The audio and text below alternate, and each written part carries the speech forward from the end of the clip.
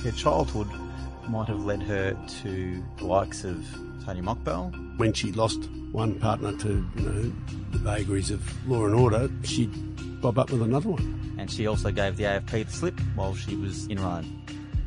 I'm Andrew Rule. This week we're starting the first of a number of stories about gangland women. I'm joined by senior crime writer Anthony Dowsley and Sunday Herald Sun deputy editor Katie Bice. Andrew Rule, Danielle Maguire, a very interesting person in Melbourne's underworld, very glamorous. Yes. Knew all the players that she needed to know. She did. Had a number of partners during the period of the Gangland War and beyond. She did. And often people with a fair bit of money at the time. Do you think that was the attraction? I'm not suggesting that altogether, but it's interesting. I think she's a very resilient person. She had resilience, which is something we now teach school children. And when she lost one partner to, the vagaries of law and order, she'd bob up with another one. I think her childhood might have led her to the likes of Tony Mockbell. Yeah. Toby Mitchell. Yep. And possibly Mark Moran, although she told me that wasn't true. Do you believe that, though, that Mark and Danielle were together? Because it's often been said as a statement of fact that they were, and there was rumours even that Danielle's eldest child was fathered by Mark, but she tells a different story, doesn't she? I met Danielle in her Hollywood hair studio in South Yarra. I'd approached her twice. The second time or the third time, I went in after the two knockbacks. I went in and she took me into a kind of a back room of the place. And Mockbell was on the run at this point. And I asked her a couple of questions about where he might be. She said she was happy that he wasn't like a rat in a cage. She said, you can't help who you love. I asked her about Mark Moran, and she said she had not had a relationship with him. Now, do you think someone would lie to me? Not to a face like yours, Douse. It is most likely that she did have a relationship with Mark, but that was obviously over. She'd moved on after his death, and she'd gone from, I guess, one very highly paid or someone making a lot of money to another man who was at the top of his game in the drug business. You mean an unemployed pastry cook? Yes. Cool. Yes, Mark was an unemployed pastry cook. She moved on to a pizza chef. A pizza chef. Yeah, onto a pizza chef in Mockbell. It's a great country for young people who work hard. They can succeed in all these businesses. The interesting thing is when I did meet her, she would have been travelling back and forth to Bonnie Doon, where Mockbell was hiding out for a number of months, where she in fact got pregnant to him. The serenity. The serenity of it all. And, she was relieved. It did indicate that Mockbell was alive, that meeting, because it wasn't as if she was concerned about his health or his well-being. Or speaking about him in the past tense. And all those things.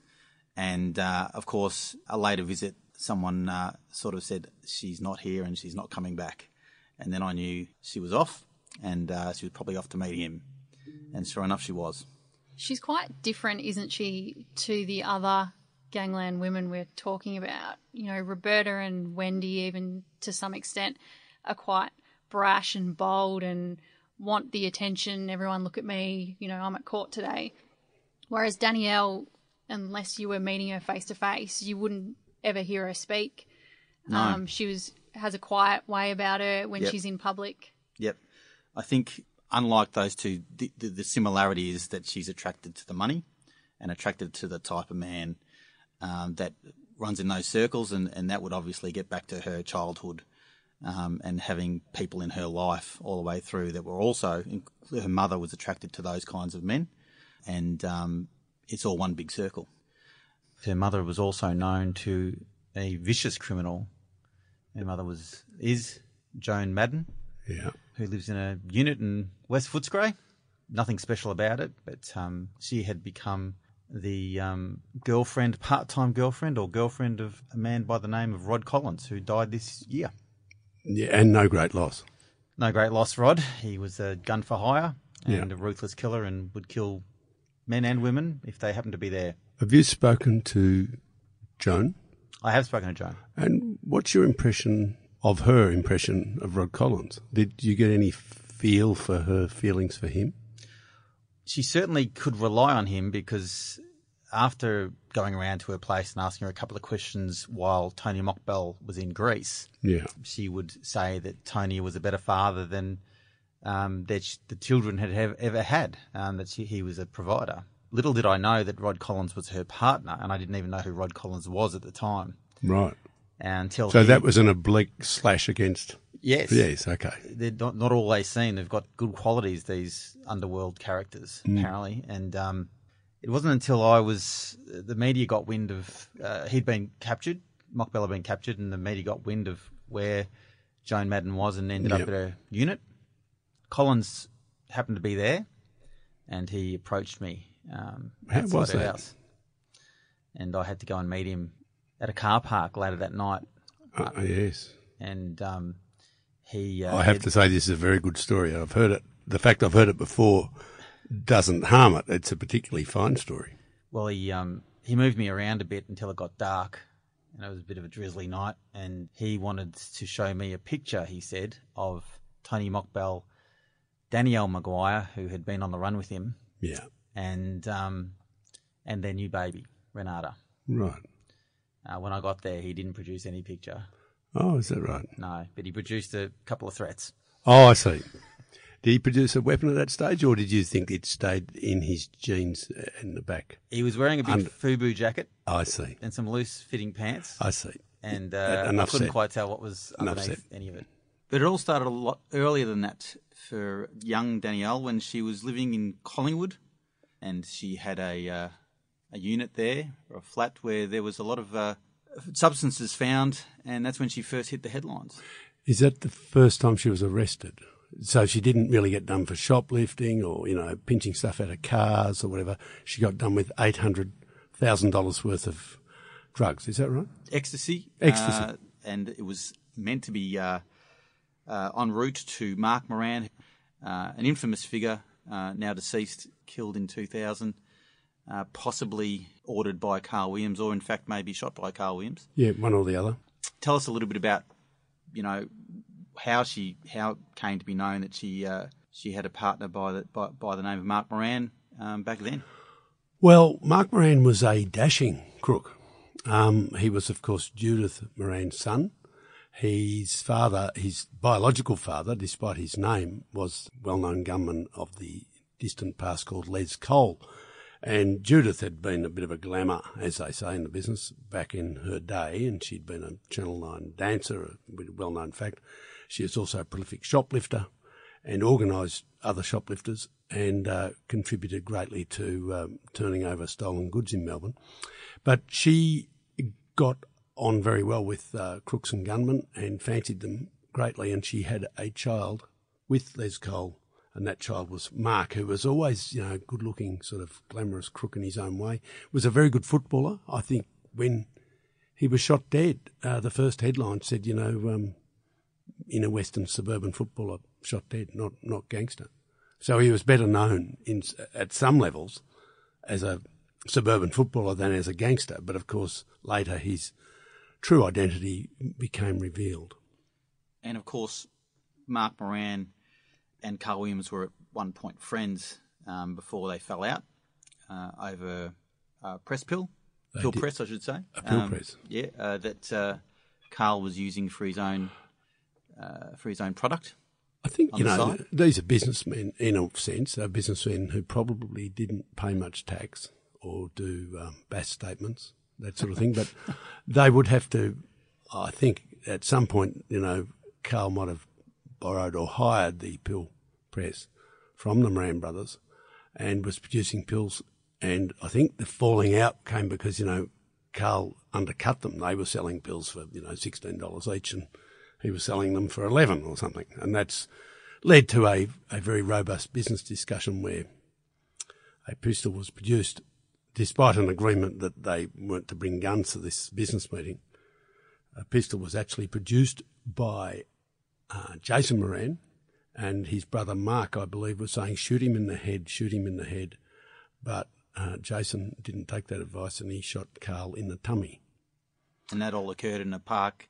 In Gladstone? Yeah. and that led to everything that came afterwards, which was more than 20 deaths. It did. Had Carl been killed that day, probably we would not have seen the Gangland War unfold, because essentially the Gangland War, the one we all talk about, really was a campaign of revenge orchestrated by Carl Williams, who resented being shot in the tummy with a small pistol. I might add that it's a good ad for fast food. Doctors will tell you that fast food will kill you. But Carl's taste for Red Rooster and McDonald's and things like that gave him a lot of padding, so that when this small bullet entered his belly, it didn't perforate the vital organs, only perforated some rolls of fat. And that meant he was, it did a little bit of bleeding and he got a bit sad, but it didn't look like killing him. And quite a 29th birthday present for Carl. It put him off his chocolate cake that his mum had baked. But when they took him to hospital and they found a bullet and called the police in, the police said, "How come there's bullets in your tummy?" He said, "I have no idea." He'd obviously given him temporary amnesia. Now, Judy Moran and Danielle Maguire do have something in common, other than Mark Moran. One of the things they have in common is that they both believed there was money that was missing. And her breakup with Tony Mockbell after he was brought back from Greece was over the fact that she thought that there was money to be gotten and she wasn't getting it. And she then decided to restrict access to their daughter. So Tony wasn't getting visits, and she was in the belief that she could get more money out of him, and there was more there, and he wasn't telling her about it. And Judy, what led her to become a convicted murderer was the fact that she thought there was extra money out there, and she thought that her brother-in-law Des Tuppence Moran had it, and she believed she wasn't getting it, so she had him offed.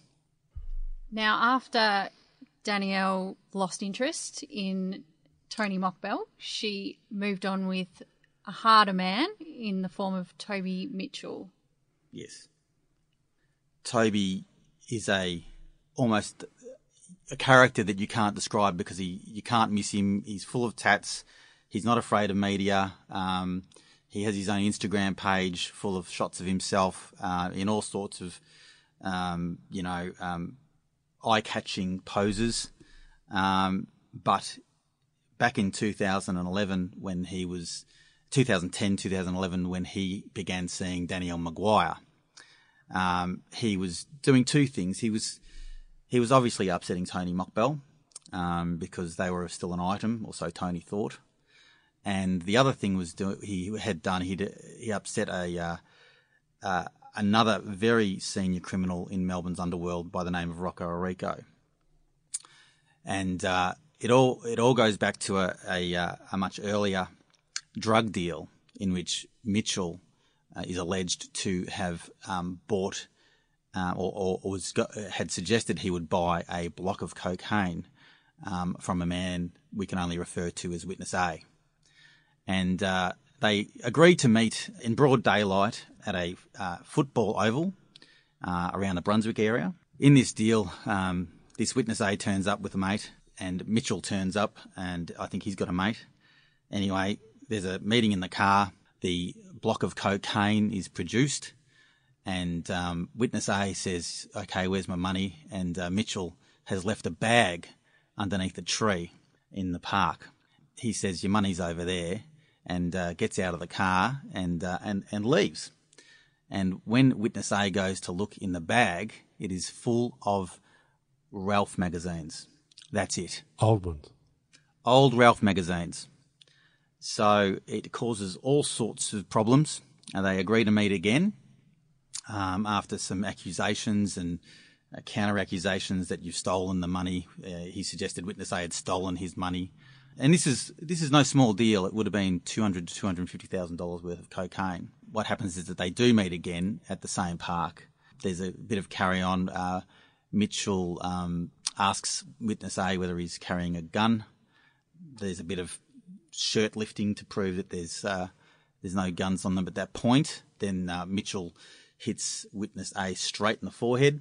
A fight ensues. There's other crims come in, and there's a bit of an affray, and then a shot goes off from another party that comes in and lets a zinger go. That ends up ultimately in Mitchell being targeted outside Doherty's gym and being shot at least 5 times through the body. This is a breakdown in business ethics, isn't it? Is this what happens? This is no corporate takeover, really. It's more ruthless than anything you'd see on Wall Street. It's a bit of a sign of the kind of characters and what goes on in the underworld. And what the problem was is because Toby Mitchell wasn't really aware that it was Rocco Orrico's cocaine, he didn't know exactly who he was taking on, and that's what led to his almost demise outside Doherty's gym. Always wise to know who you're really dealing with. But this was also an interesting bit of it because legend goes that Mitchell was skiting about the fact that he had taken this cocaine off Rocco's hands and it got back to Rocco, and Rocco was not pleased. No. And cue the concerned girlfriend, Danielle, turning up at the hospital to bring him back to health. Well, Mitchell ends up in a very bad state at the Royal Melbourne Hospital, and he's in intensive care for months, I think.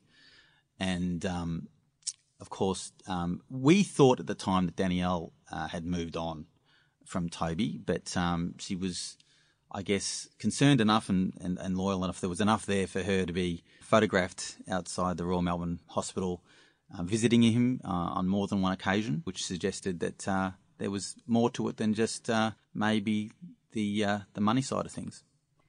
Tell us a little more about Danielle Maguire and where she's ended up in life after her sojourn with all the bad guys. Compared to the last sort of decade, more recently, she's gone off the radar to a fair degree. The biggest thing she's been involved in recently was a property development that went sour and was dragged through the Supreme Court repeatedly over a long period of time. It was a big apartment complex and there were all sorts of allegations of money that wasn't paid and money that went missing, forged signatures, all sorts of stuff like that. And then other than that, which seemed to be her attempt to maybe make a go of it on her own without the help of a man in her life, we haven't heard much of her. The last, I think you knew of her, Dowse, she was back where it all began at a hairdresser. Back in the hairdressing business, just a different suburb, Port Melbourne. Danielle, when I met her, that was before she had gone on the run, but while Tony was missing, and only missing. We didn't know where he was. And then I didn't really speak to her after that because she left the country to find him. Yeah. And she also gave the AFP the slip while she was in Rome. Pretty good work, really. So she's no fool, though, Danielle. No. You'd be quite a few federal police operatives out there trying to follow her. It'd be quite an expensive program, would it not? Involving several people. Yes, absolutely. And one lady with big hair, no problem. Too good. That was the story of Danielle Maguire. Next time, we'll talk about the matriarch of the Melbourne Gangland War era, Judith Moran.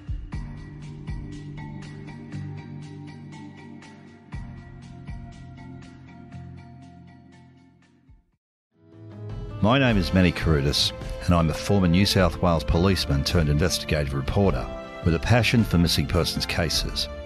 I'm here to quickly tell you about our True Crime Australia podcast, The Missing. In this series, I look at old missing persons cases which have all gone cold in an attempt to try and uncover new information which could help see these missing people reunited with their loved ones, or any form of clue that could bring these families closure.